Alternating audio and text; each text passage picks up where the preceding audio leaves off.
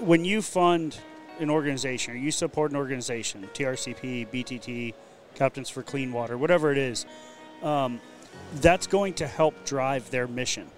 And we're not taking that money and going and putting it on a, $2 billion contract to build a reservoir.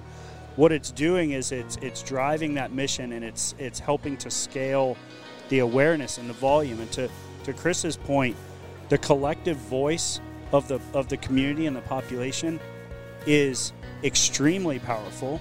You have the polluters that we'll talk about, or whatever. They are there to those politicians with an army of lobbyists. And if you look at it as, okay, do we just does Captains just hire a lobbyist to go combat that? Well, if you look just in Florida, the sugar industry is going around in Tallahassee with over 70 lobbyists, and we'd have our one or two that we could afford versus the 70 who are going around doling out campaign checks. We're not going to be effective in that manner. But we can take that same amount of resource and support that we get from donors and use it to educate the public, create awareness, and then give them an outlet to make their voice heard. And that then becomes hundreds of thousands of people weighing in, which then becomes more powerful than the 70-plus lobbyists and the campaign finance donations. Yes. I'm Captain Chris Whitman. I'm Aaron Adams. I'm Chris Macaluso, and this is the Tom Rowland Podcast.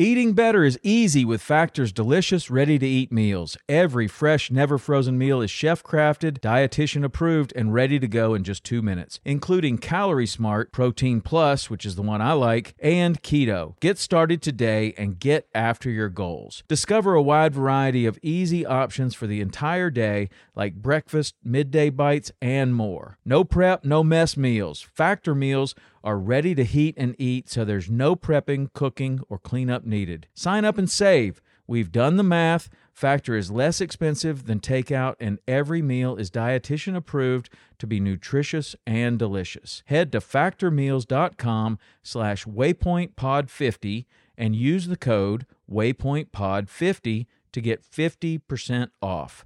That's waypointpod50 at factormeals.com/waypointpod50 to get 50% off. All right, guys, thank you very much. I want to first start thanking everybody for being here. We got Chris Whitman, Aaron Adams, Chris Macaluso, and we're sitting on the floor of ICAST 2021, which is pretty cool because we didn't have this last year. It is. This is a first. Yeah. And doing a podcast right on the floor. We're in the Waypoint booth, and that's pretty cool. What I find the most interesting about sitting here talking to you guys with the current situation in Tampa is that the people under this roof are not only probably some of the most affected, but also the people that can do the most to actually do something about what's going on. So I'd love to start with each of you and kind of find out, Chris, a lot of people know we've had Captains for Clean Water on the podcast many times. A lot of people are familiar with Bonefish Tarpon Trust.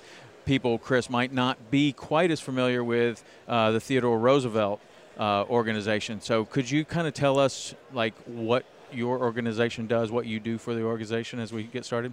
Sure. So the Theodore Roosevelt Conservation Partnership, has been around for a couple of decades now. In fact, we're going to be celebrating our 20th anniversary soon. And the unique thing about our organization is we are truly a partnership. We partner with 60 various conservation organizations and hunting and fishing advocacy organizations, and everybody's heard of these organizations. The two guys sitting next to me are part of our partnership. Everybody's heard of CCA. They're part of our partnership. American Sport Fishing Association, who puts on this show, Ducks Unlimited. Everybody knows our partners. What the founders of our organization realized is that collectively, hunting and fishing organizations and the businesses that support them and the businesses that depend on them make a difference if we can unify our voices in making policy changes. And we also try as hard as we can, where we can, to work with the more environmental side of things. You know, that we don't see a reason why on a lot of issues why anglers and hunters ought to be in a different space than some of the environmental groups. And so the mission of our organization is to guarantee all Americans a quality place to hunt and fish. My focus is I'm the director of the Center of Marine Fisheries. And so anything that deals with federal fisheries policies and habitat restoration issues when it comes to marine fisheries is what I deal with. So we do a lot of work with guys on the Everglades. We do a lot of policy-focused stuff in Washington, D.C. on getting appropriations, getting money sent down here to do Everglades work, and getting legislation passed that's got good provisions in it for the Everglades. We do a lot of focus back in my home state in Louisiana on getting habitat restoration stuff done there. And then we focus on bigger things like the Magnuson-Stevens Act and you know, the fisheries legislation. So for somebody that doesn't know, what is that act? So the Magnuson-Stevens Act is the broad piece of federal legislation that governs all saltwater fisheries, basically, in federal waters. And that would include commercial and recreational fishing. You know, anytime you've got a bill that passes that affects how fish are managed, it has to amend that act. Okay. And this year we'll probably see a bill that attempts to reauthorize the Magnuson Act introduced in the House. A big push right now in Congress is this effort called 30 by 30 and a real focus on climate change. 30 by 30 is a push by the current administration and some in Congress and some states to protect 30% of our nation's lands and waters by 2030. We're working real hard with this administration and with the people who are writing these bills to make sure that recreational access and quality habitat and things like that are included in those discussions. You know, we feel like, anglers and hunters throughout our history have been the biggest drivers of conservation. Mm-hmm. We certainly contribute a lot of money to it. So we don't want to be shut out of the discussions. We want to make sure we're at the table to help craft these policies. Okay, awesome. And Aaron, you're with Bonefish Tarpon Trust, and can you give us a brief overview of what you do for Bonefish Tarpon Trust and what Bonefish Tarpon Trust is currently doing? Sure. I'm a Director of Science and Conservation for BTT. I've been in that position for quite some time. Essentially what BTT does is we identify the threats to bonefish tarpon, permit, snook as well, to their habitats, and then assess the knowledge base about those from a conservation and biology perspective. And then we fund research to fill those gaps and address the threats, and then take that information and put it specifically into policy recommendations. Mm-hmm. So a recent example of that is Western Dry Rock's spawning season closure for permit. That was based on assessing threats from about 40% of the permit that were released or caught and released, catch and release fishery only there during the spawning season, were getting eaten by sharks, which wasn't sustainable. And so we did research to kind of figure out how that spot was connected to the flats fishery, and found Western Dry Rocks is like the spawning spot for flats permit, and worked with the state to get that spawning season closure. So BTT was founded by anglers and guides in 1998 because they saw a decline in bonefish and tarpon at that time. And we all know how the bonefish population declined precipitously there for a while. It's starting to come back now. And so it's very much a grassroots-driven and science-based approach, with the difference, I think, from some other NGOs of the science basically guides our policy approach and our advocacy. And so it's great working with TRCP and captains because they fill different aspects of that whole process, from the bottom up of the science to actually applying that to policy. And there's different challenges in all those different respects. But they also a key to BTT's success, and captains as well, is working with the fishermen and the guides is a central component. Because people who spend time on the water know a lot. They might not know some of the causes or interactions, but they help us identify, for example, fish movement corridors that help us shorten the learning curve to figure out spots to focus on for conservation. And so, for us, water quality and habitat in Florida are by far the top priority threats and things that have to be addressed. quickly by policy changes. Okay. And Chris brings it over to you. Obviously, Captains for Clean Water has done some amazing work this year. Tell me about what your agenda is this year, what you've been working on, and for anybody that, I don't know about many people that are listening to this podcast that don't know much about Captains for Clean Water, but maybe a brief overview of Captains for Clean Water before we get into the regular discussion here. Yeah, so I'm one of the co-founders, Daniel Andrews and myself, fishing guides in Southwest Florida, and had done a lot of work actually with Bonefish Tarpon Trust and Aaron as guides. And throughout our careers, we had recognized the decline in our fishery through habitat loss, water quality, and then the impacts of those. And ultimately, 2016, we kind of saw that things were not getting any better. It was getting, that baseline was trending downward consistently. And we wanted to figure out what we could do, and we took a look at ourselves internally is why as a fishing guide of 20 years not really involved in trying to stop these issues from happening. And we kind of realized that people like us in our community didn't really have the outlet or feel like we had a way that we could create meaningful impact. Right. And Aaron was actually the first person we called. And you're calling, like, this is all happening in response to how our water was managed right. in a crisis that was happening in Southwest Florida and on the East Coast right. In 2016. And Aaron being a scientist who we had a lot of respect for and confidence in, we called him for advice. And I remember his statement was, if something doesn't happen or change drastically, you guys might as well look for a new line of work. And that was a wake-up call, Yeah. And I think from then we just saw that in order for us to affect change, there's this huge industry. Everybody in this building that we're in today and their consumers that were relatively absent in these water issues. And we looked at why was that? Why weren't we involved? And part of it was education on not just the scientific solutions to these problems, but also education on how their voice could help move policy and why their involvement was important, and then creating an outlet to do that, to be a conduit. That was 6 years ago. Fast forward today, and these two guys here with us, we rely very heavily on our scientific partners like BTT, because we are an education and advocacy organization.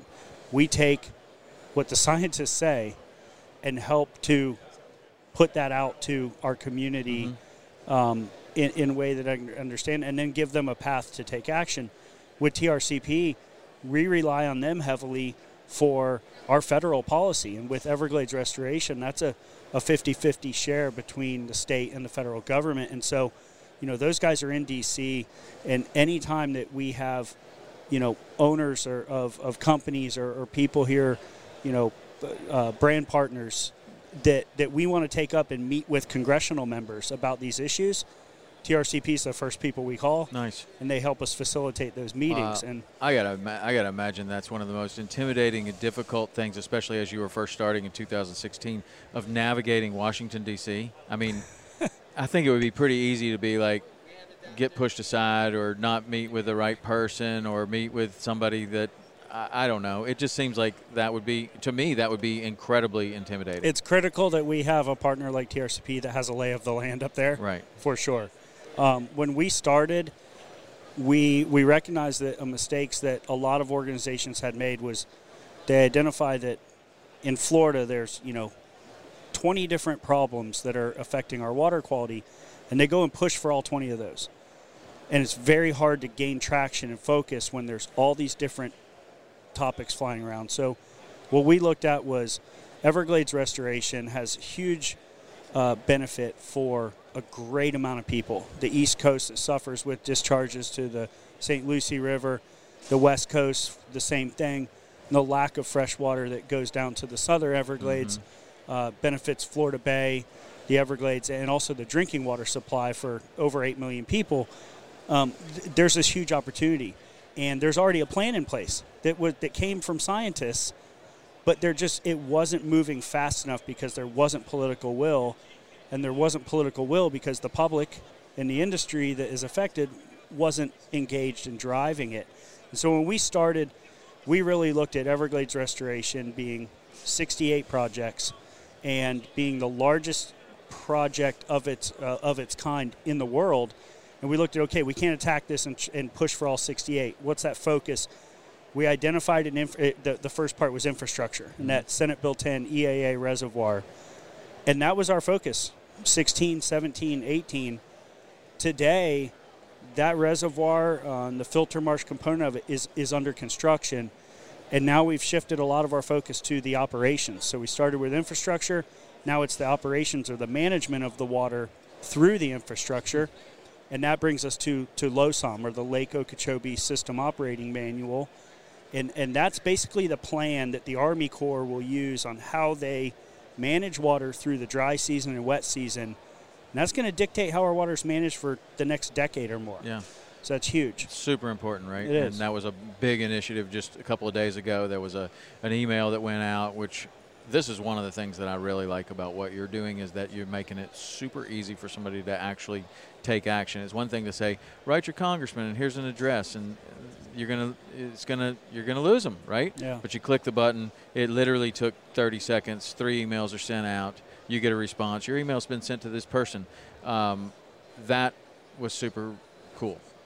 And that's going to really make a difference because that's probably going to have 10 times more emails are going to go than might have happened if you just gave somebody an address or told somebody to write their congressman. I mean, that's great, but it's not going to happen. No, and the tools that we have at our disposal today with technology, with email and social media, we can drive information much more efficiently and effectively than you could 10 or 15 years ago.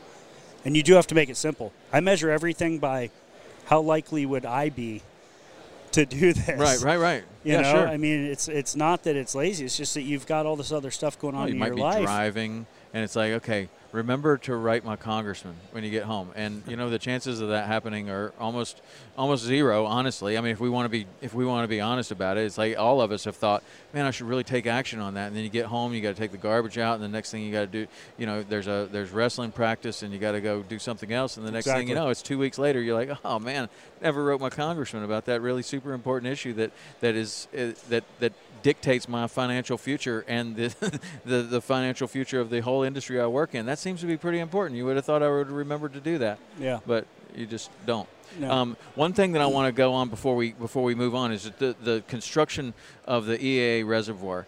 Like maybe Chris, you would be the person to answer this.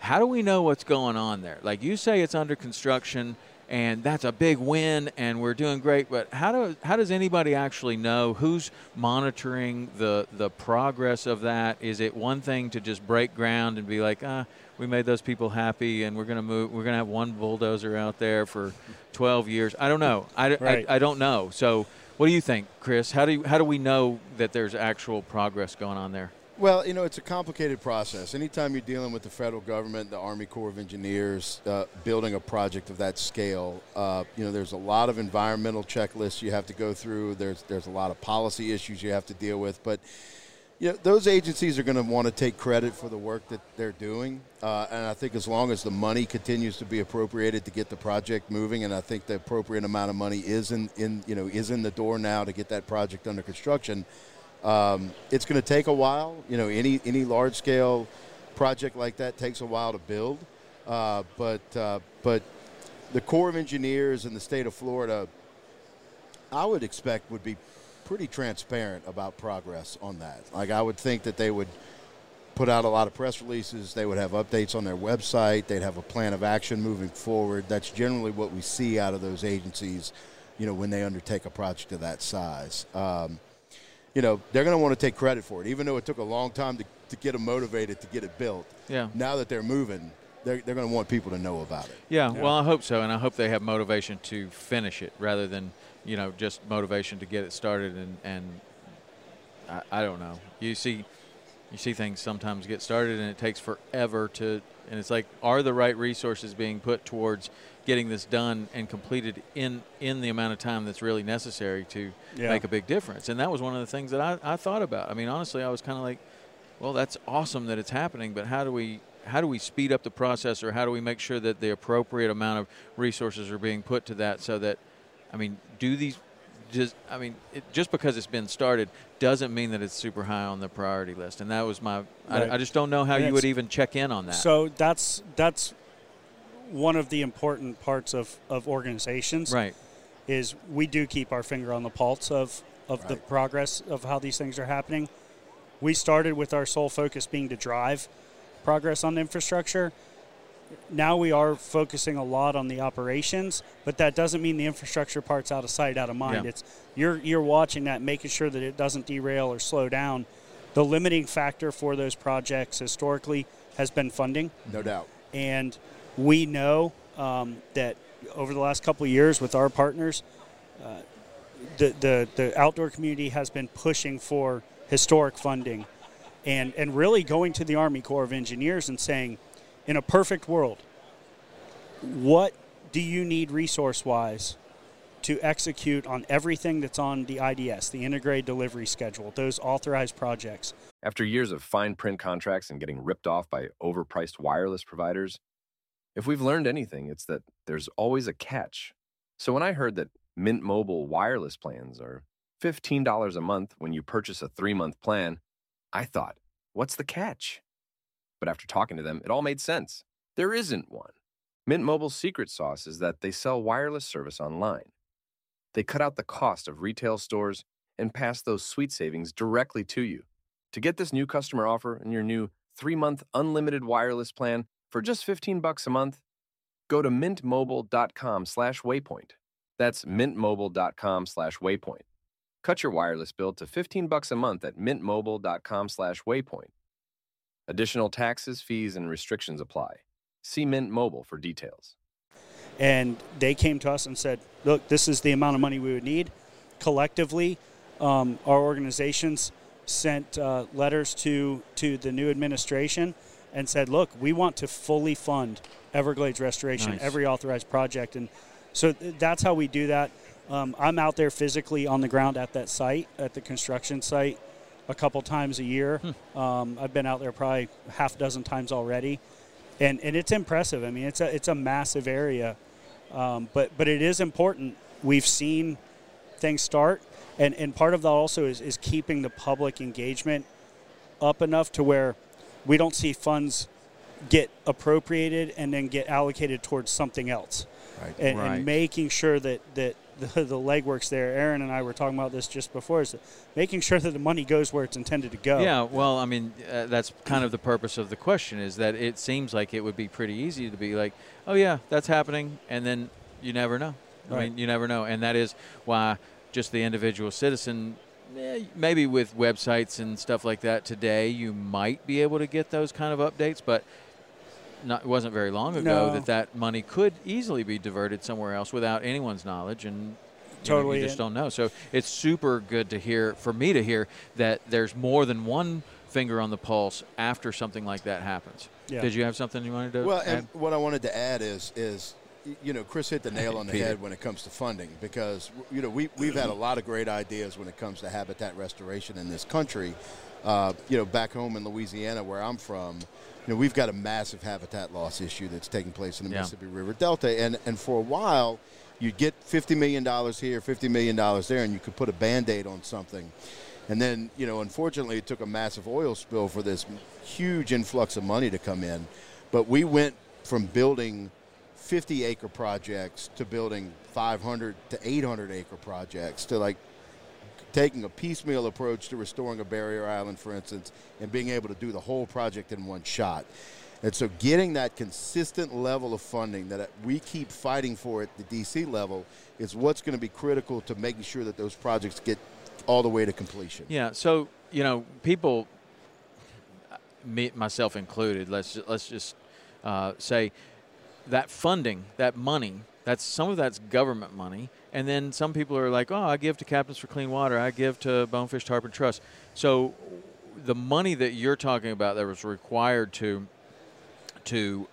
actually complete this reservoir or a barrier island or anything like that, that is money that's going to come from the government in some place, and you're going to lobby for that money. Is there an area of the government budget that might come out of, like that the money's there and we can get it, but we have to lobby for it? And do you know what I'm saying?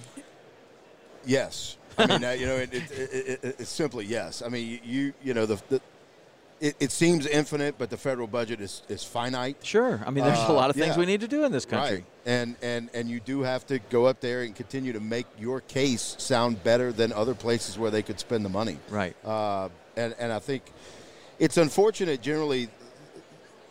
The reason that happens, the reason you see an increase in appropriations is because something really bad happens, right? Yeah. Yes. In the case of South Florida, it was all the cyanobacteria, it was all the blue-green algae, it was all that incredibly nasty discharge that was coming out of Lake Okeechobee, and it was affecting people economically. It was affecting people financially here. In Louisiana, for instance, it was the oil spill. But we had to go to Congress and to the administration and get a piece of legislation passed that took that money from the nexus of the injury and put it back where that injury was. Mm-hmm. It's unfortunate that it takes really bad things to get politicians motivated, but that's you have to capitalize. But in on the sense of the oil spill, you're also getting BP money coming in, right? So, I mean, it's not solely funded from the government. But one of the things Well, before you move on with that, there's a similar situation in South Florida.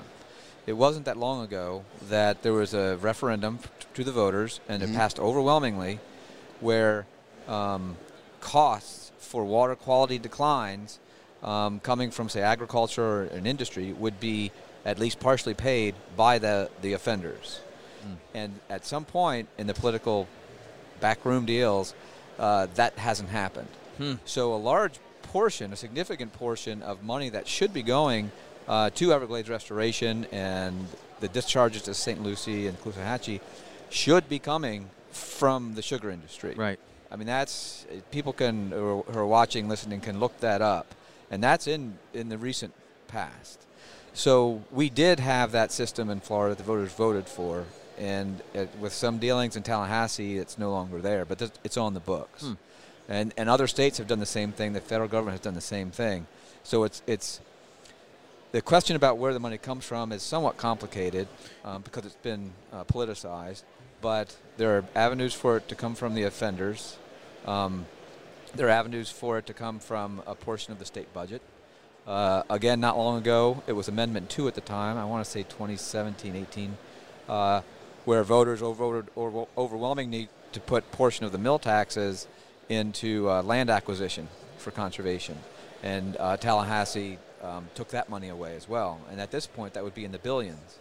And that would, going back to Everglades Restoration, help to purchase some of the land that they can't really use because they haven't been able to purchase it. Right.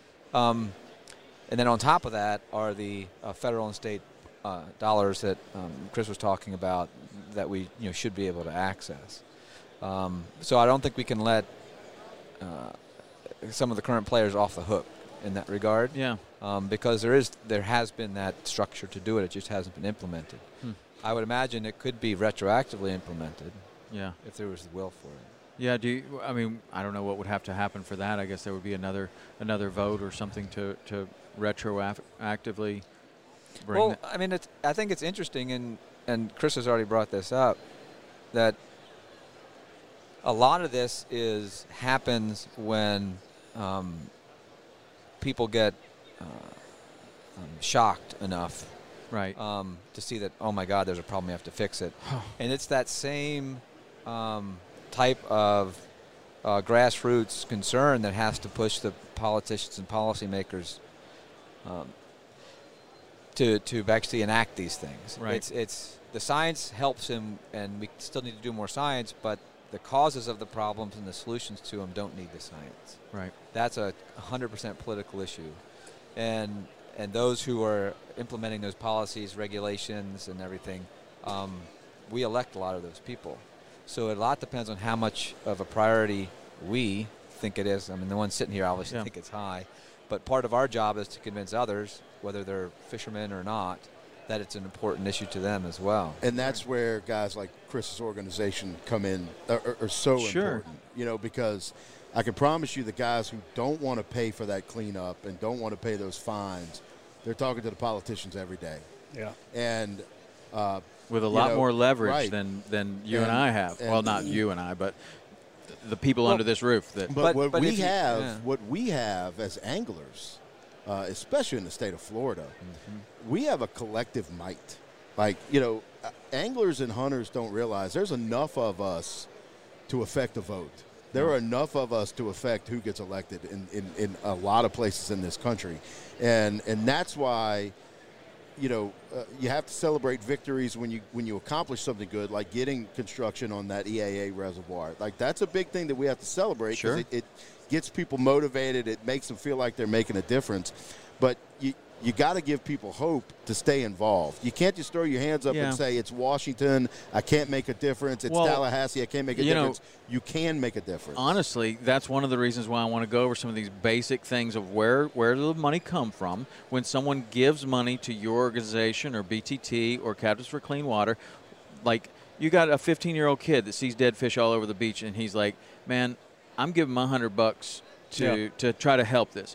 Well, I think it's really super important for him to know where that $100 goes. Like if he gives $100 to Captains for Clean Water, that's not going to fix the problem. That's going to help us have organizations like all three of you sitting here lobby to get the real money to fix the problem and put the real resources on it, right? I mean, maybe you can explain that in a better way than I can. No, yeah, definitely. So when you fund an organization or you support an organization, TRCP, BTT, Captains for Clean Water, whatever it is, that's going to help drive their mission.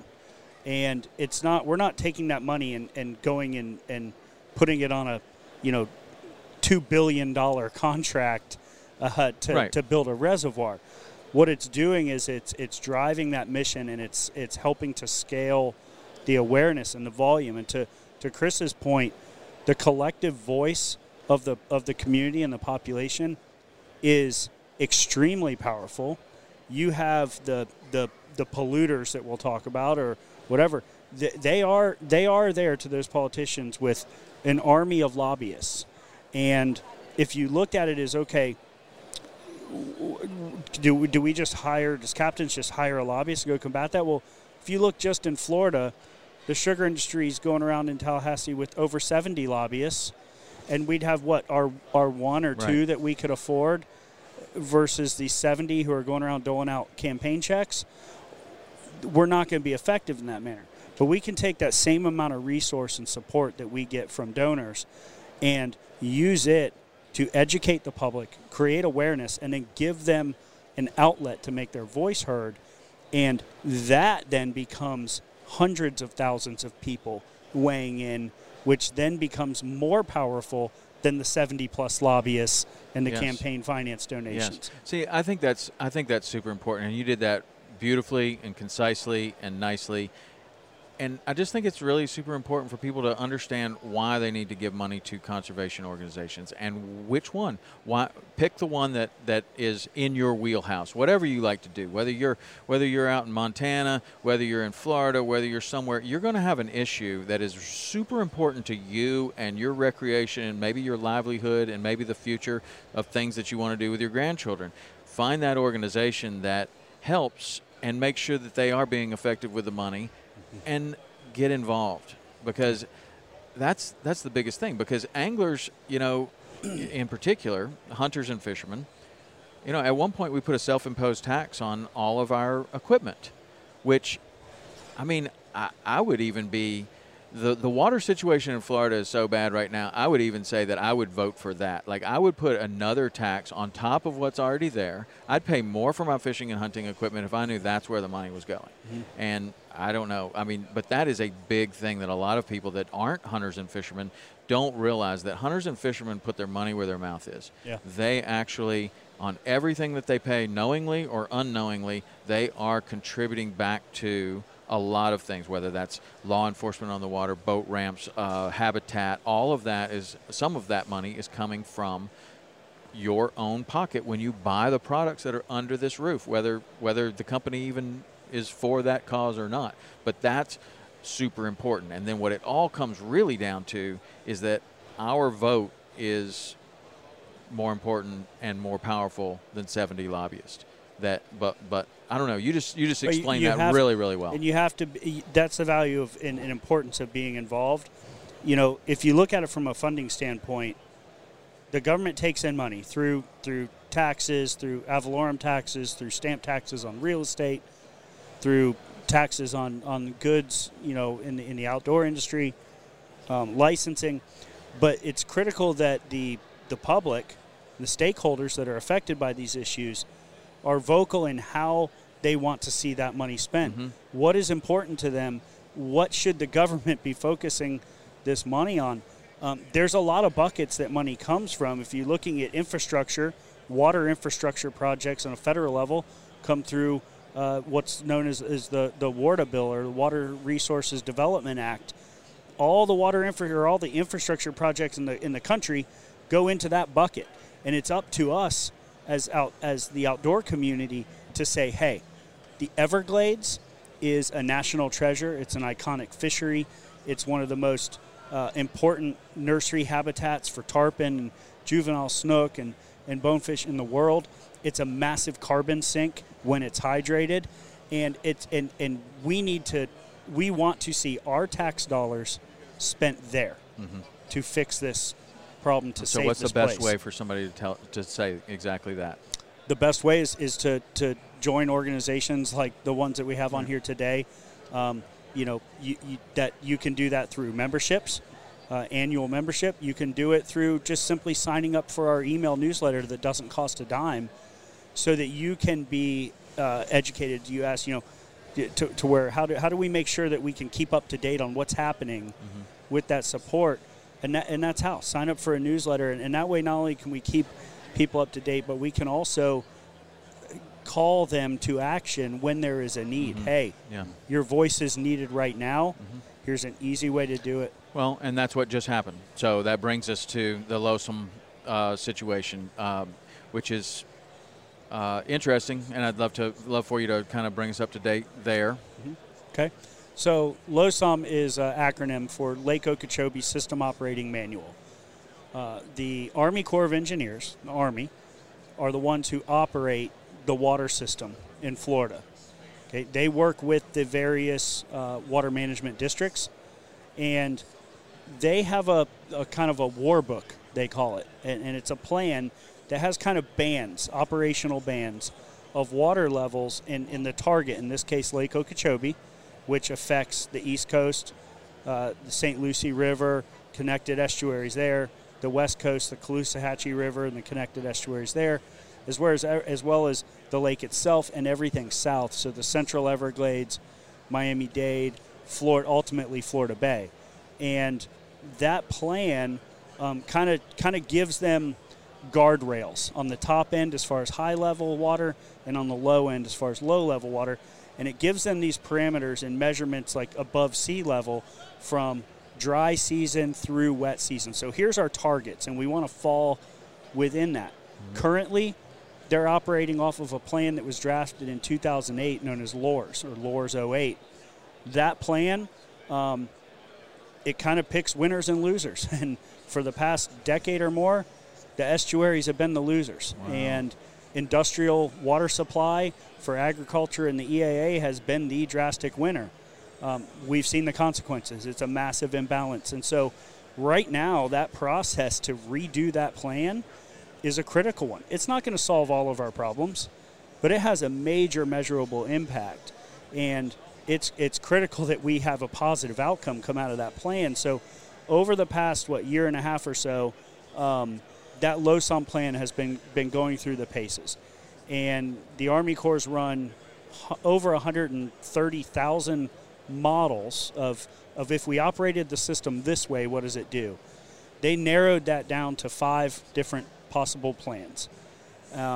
When those were presented recently, all of a sudden we kind of were like, oh crap, 4 of these plans are going to be worse than what we're dealing with now. Wow. And we had to be strategic because one of them would really benefit the East Coast, but it was catastrophe for the West Coast. One of them would really benefit the West Coast, but catastrophe for the East Coast or the Everglades. So what we did was we immediately figured out we need to get the East Coast, the West Coast, and the southern part of the state all together, pushing for a plan that would benefit everyone. And we did that. We met with a lot of our science partners and a lot of our NGO partners and came up with, okay, of these 5 plans, Plan CC, as it's titled, is not perfect as it is written, but it's the best starting point. And so we need to all advocate for Plan CC together and then get that adopted as a starting point and optimize that plan to have the greatest reduction in harm across the system, send as much water south as we can with the current infrastructure during the dry season to the Everglades when it's needed. And we did that. We recognize this as a critical thing. We called on our industry partners. We called on our supporters through a call to action that said, hey, let the Army Corps know that this is the plan we want them to start at. We had a roundtable we put together with Governor DeSantis. After that roundtable, the governor sent a letter to the Army Corps. We then called upon our industry supporters and brands that we work with and partner organizations. We collectively sent a second letter to the Army Corps saying this is how we want to see this managed. And then we worked with smaller local regional businesses in the tourism industry and chambers of commerce and real estate folks to kind of back that up as a third thing. And on Monday, the Army Corps announced that they're going with Plan CC. Nice. So we're not out of the woods. It's a huge win, but CC as it's drafted right now is not great for the Caloosahatchee.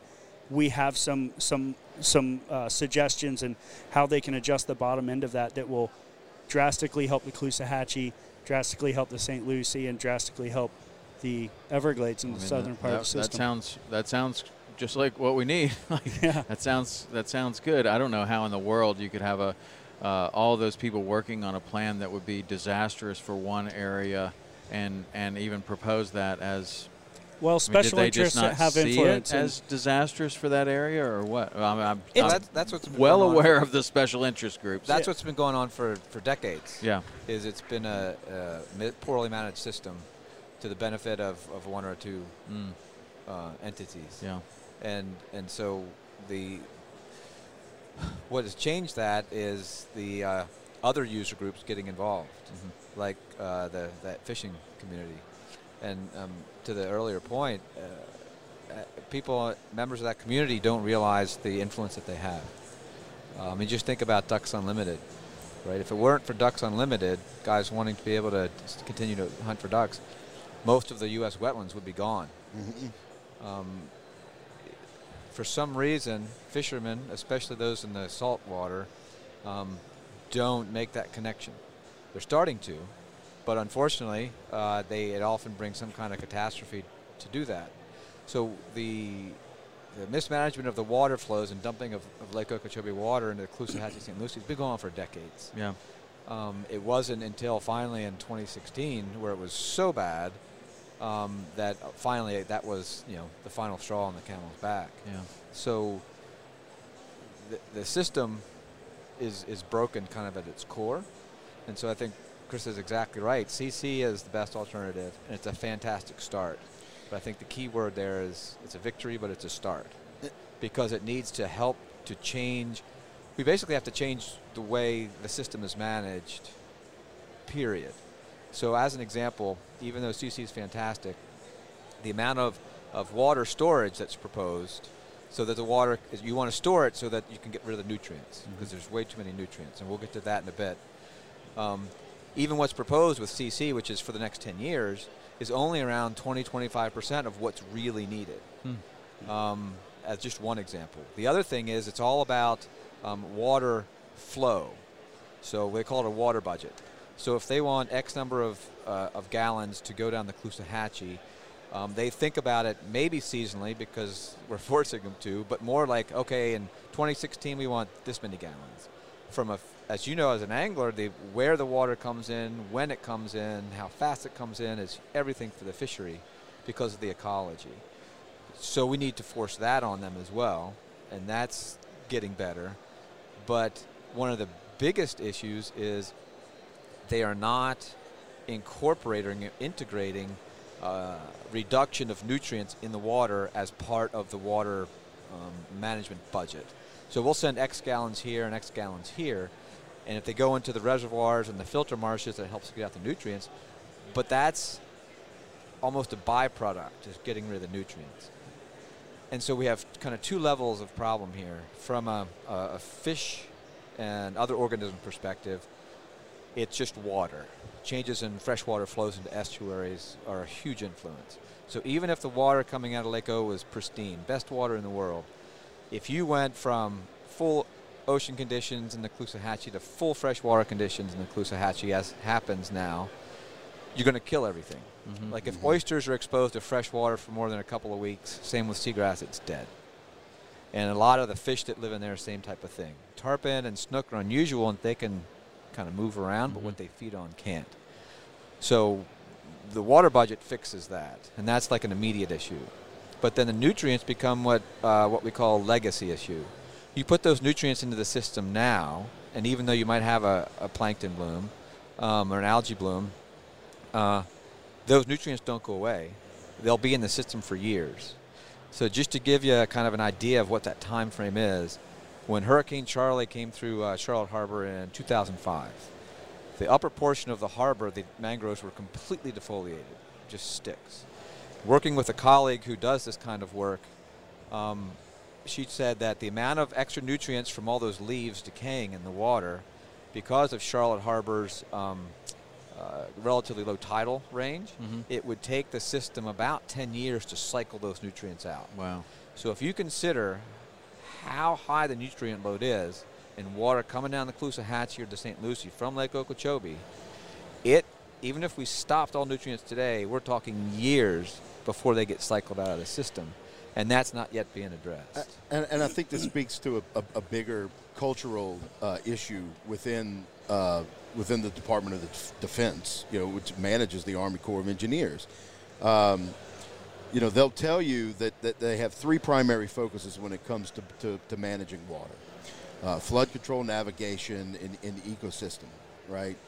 If I were to break it down, and my analysis of this over the last 20 plus years of working on this stuff is it's about 98% flood control, about 2% navigation, and somewhere in there every once in a while they talk about the ecosystem. They just don't deal with it very well. And it's not just in the Everglades, it's everywhere. Yeah. It's an endemic problem that's all over this country, and how the Corps of Engineers is motivated and dictated to by Congress on how to do their jobs. And so that's another area in which it takes a lot of pushing, and it's one of those things that's never going to go away.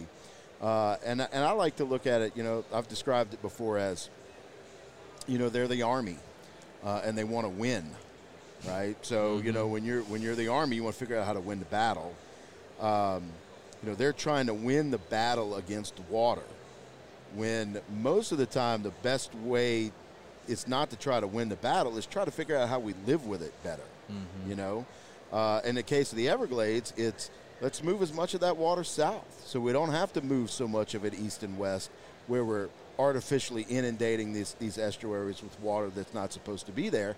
If you were to move it through that wetland system, if you were to have better natural infrastructure to handle that water, you could take a lot of those nutrients out, store them in those wetlands, and have the water that you need to keep Florida Bay healthy.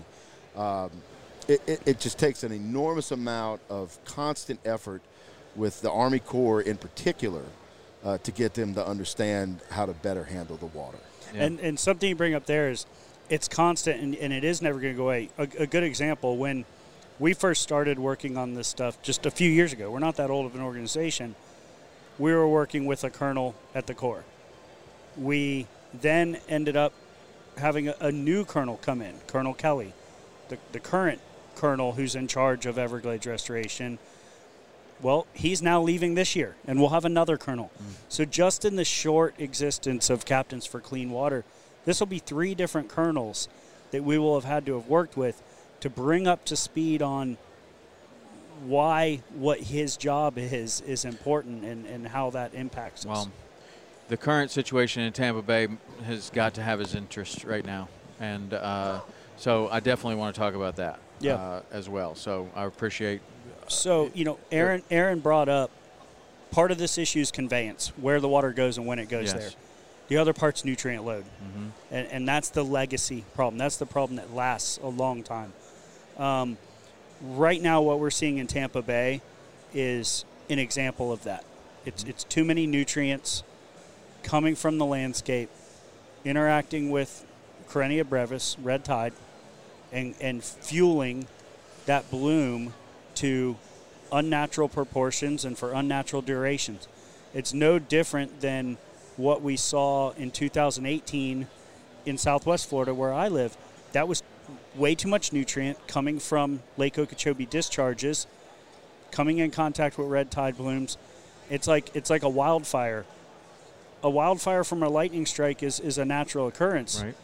It's not natural if you're flowing gasoline into that wildfire. Exactly. Yeah. And that's what we're doing. We have way too many nutrients in historically, not just here in Florida but around the country.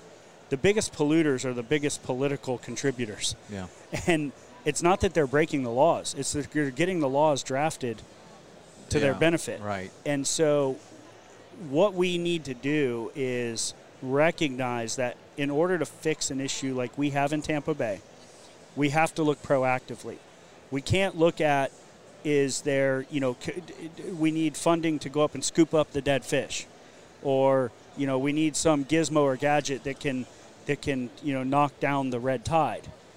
We need to stop the fuel in the first place. We need to address the pollution. We need to address those nutrients, and their nutrients. It's nitrogen and phosphorus, which are the components in fertilizer, but they're coming from industrial agriculture. They're coming from development. They're coming from failing sewage infrastructure, septic tanks. They're coming from all these different sources.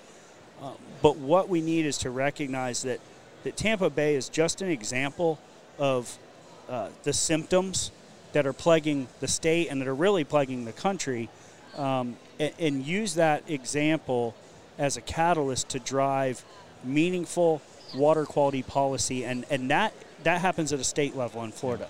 So when it comes to water quality, that's the responsibility of the state, and I think that's, for us, that's the big focus now is we need policymakers to put in meaningful legislation, listen to the scientists on the Blue-Green Algae Task Force that say this is what needs to be done to fix these problems, and genuinely implement those solutions in policy, in law, to hold polluters accountable so that we can stop these things before they start. Yeah. I'm not sure where I just heard this. I was listening to some podcast or something, and they were talking about some country.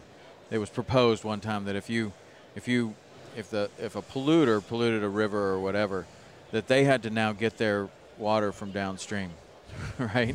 So they were like, this is, I don't know if it ever happened or whatever, but or maybe it was just a story, but you start thinking about that, and it's like, if you pollute here and now you are the first person to get water here, boy, how does that change things, right? Like that, but that's how we all kind of really need to think about it, because there are giant polluters and there are things that are so big, like the sugar industry or whatever. That's a big enemy, but it is super important. And one thing that I've kind of learned a lot from you guys and talking to Benny and different people is that each individual definitely has a responsibility in this as well. What you put on your lawn, what you wash your car with, what goes down the drain, all of that stuff. Whether or not you cut your mangroves down in front so that you can see that you have the beautiful view. I mean, you bought this house and there's a beautiful view there, but are you going to trim the mangroves, and does that kill them?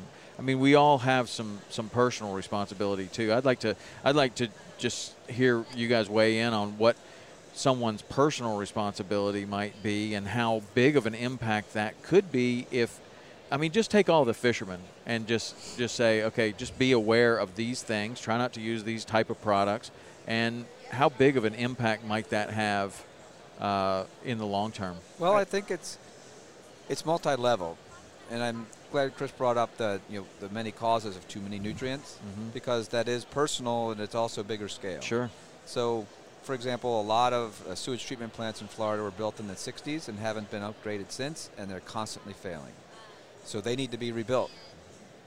A lot of septic systems, depending on where you are, they might work. A lot of places, like if you have a house on a canal in Port Charlotte, you shouldn't have a septic system. We're in sandy, limestone, they don't work well. We also have issues with how we treat our sewage. A lot of times they take the effluent and they inject it in wells. And if those wells don't go deep enough, those nutrients, it comes right back up to the surface. There's a lot of data showing that. So on the one hand, those are all individual behaviors, or if you fertilize your lawn. On the other hand, those are also policies that are enabled by us not holding our representatives accountable. And that's not sexy at all. It's not like going to a rally and holding up a sign. But until the people making those policies are held accountable for enabling policies that continue this, then we as citizens, as fishermen, aren't doing our job. You could go to any estuary in the state, Indian River Lagoon, Florida Bay, Biscayne Bay, Charlotte Harbor, Tampa Bay, even all the way up in the Panhandle. Every single estuary in Florida is in trouble. Tampa is the issue right now because it's horrific what's happening there. This happened in 2018, as Chris said, in Charlotte Harbor. In Indian River Lagoon, it seems like every other year they have massive algae blooms. And Indian River Lagoon is where I fish now. I can pull my skiff across flats for 8 miles and not see a grade of seagrass. Whoa. Right? The seagrass is gone. That's actually now happening in Charlotte Harbor. Yep. They're not getting algae blooms in the water like plankton blooms. They're having algae on the bottom, which is smothered to seagrass. And I was there fishing with our friend Josh Greer back in February, and we poled areas that when I lived there I would pole all the time. We poled 6 miles, I'm sorry, and did not see seagrass. It was all algae. Are there any fish? There are some, but not like they used to be. Yeah. So the point is that there's a lot of different sources of the nutrients, and we as Florida residents are part of that process. And even though, thinking about, oh my God, a sewage treatment plant, that's going to cost $1 billion to rebuild. Yeah, it is, but we're the ones that are depending on that sewage treatment plant. So if we want to think long term, in 10 years from now, do you still want to be able to fish in Florida and have a good chance of catching a fish? That's what we have to fix. No fertilizer on your lawn, fantastic. Driving less, fantastic.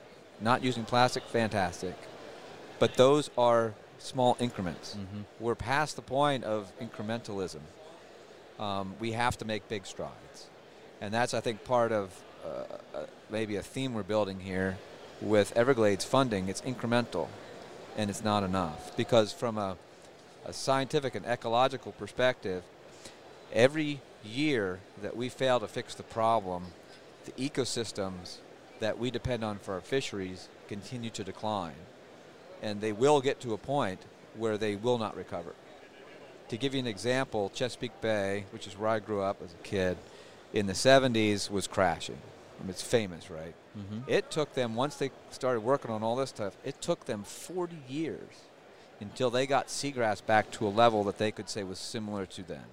Wow. So the sooner that we engage in these difficult, not sexy, constant pressure, as Chris has said, on the policymakers, the sooner we're going to be able to fix the problems. And I guess I'm especially passionate just because I fish, because I grew up on Chesapeake Bay. I saw this happen. Right. And we talked about this years ago. I can predict in every place what's going to happen next because it's not new. Tampa went through the same thing in the 70s, and they fixed themselves.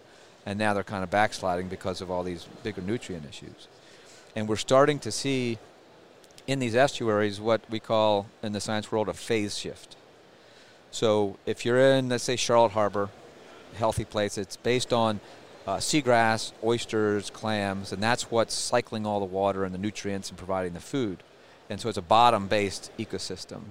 With the loss of seagrass, what happens, and it happened in Chesapeake Bay, is all of a sudden all those nutrients are being cycled in the water column instead. And that's when you get the plankton blooms, the algae blooms. In Chesapeake Bay, they got massive outbreaks of jellyfish. And what's happening in Charlotte Harbor now, and you can probably confirm this, there's more bait, sardines and herring and anchovies than people have ever seen. And that's because they're eating all that plankton, right? So it's great for them. It's not so great for the bottom fish. And the concern from our perspective, you're like, okay, what? A lot of anchovies, tarpon love to eat them. But what some of them are eating, especially the larger ones, like a threadfin herring, is they're eating zooplankton, which is animal plankton, which includes fish larvae. Right? So now you've got this kind of wall of mouths that the fish larvae have to come through in the upper water column that they didn't used to. And so there's what we call secondary or more legacy effects. It just kind of starts to snowball. I never thought about that. So all that's a long way to say that the way that we get involved at this point is it's past the small stuff. We have to do exactly what Captains is doing, BTT and TRSP. You got to be loud. The squeaky wheel is what's going to get the grease. And before now, other groups were getting in the priorities. If we want to have a fishery in the future, we have to become the priority. Wow. I think learning to live better with water is going to be a big thing in the future, and it's not just a Florida issue. It's a Mississippi River Basin issue. It's pretty much every basin. People like to live next to water. There's commerce next to water. There's economic opportunity next to water. People just like to be around the water. You look at some of our largest population centers in this country, and it's all focused on water for various reasons. But the consequences of us wanting to have all of that hard infrastructure next to those waterways is that we've imperiled those waterways. If we could figure out a way to live with that water and bring back some of the natural floodplain in some of these large basins, we can deal with some of the nutrient loading. Big agriculture does not have to be an enemy here. They're going to have to be willing to give up some of the places they farm right now so we can get some of those buffer areas back. But I think the idea that living near water means that you're going to have water around your house sometimes is just going to have to become more acceptable. We can't just erect a levee everywhere. We can't drain every wetland and expect to have the ecological benefits that come out of those waterways. Yeah, that's absolutely right. And that's when it comes back to us. It comes back to everybody listening. If we're not paying attention and vocal, then we will not see progress. You ask, it's like, what happens? Well, what happens if we get involved? Well, I can tell you what happens if you don't get involved. Nothing. And so if we expect to see change, it's going to be up to us to create it. We see Tampa Bay. There's an issue just a few months ago where a gypsum stack at Piney Point leaked and put a bunch of toxic water and nutrient water into Tampa Bay that no doubt is having an impact on that red tide now. That's something that wasn't a problem that just happened yesterday. It's been there for decades, but it wasn't being addressed because people were not loud. There was no political will. And history has proven that if people are involved, that is the single most thing that's going to drive action.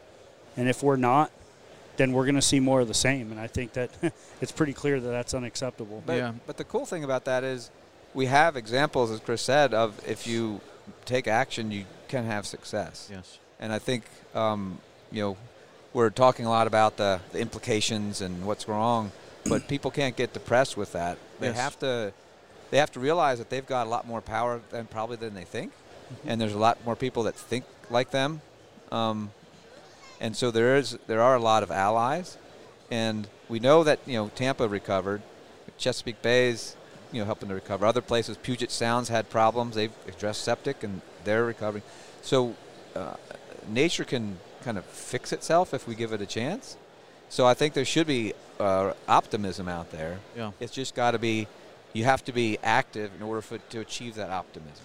Yeah, I think that, when you scroll Instagram or actually are in the Tampa area and you see the things that are going on right now, like a backhoe lifting up a dead Jewfish off the beach, I mean, that is a horrific image. And if nothing else, what we talked about and alluded to at the very beginning is that it takes these horrible situations to get people involved, and then the involvement is what actually makes the change. If the thing that's going on in Tampa has any benefit whatsoever, it is to make sure that people never forget how bad that situation is right now. It is really bad. I feel terrible for those people that live there and make their living there, and it's an awful situation. And if that doesn't get you involved, I have no idea what will. If that, if you don't live in Tampa, maybe you live on the other side of the state, that could be you one day.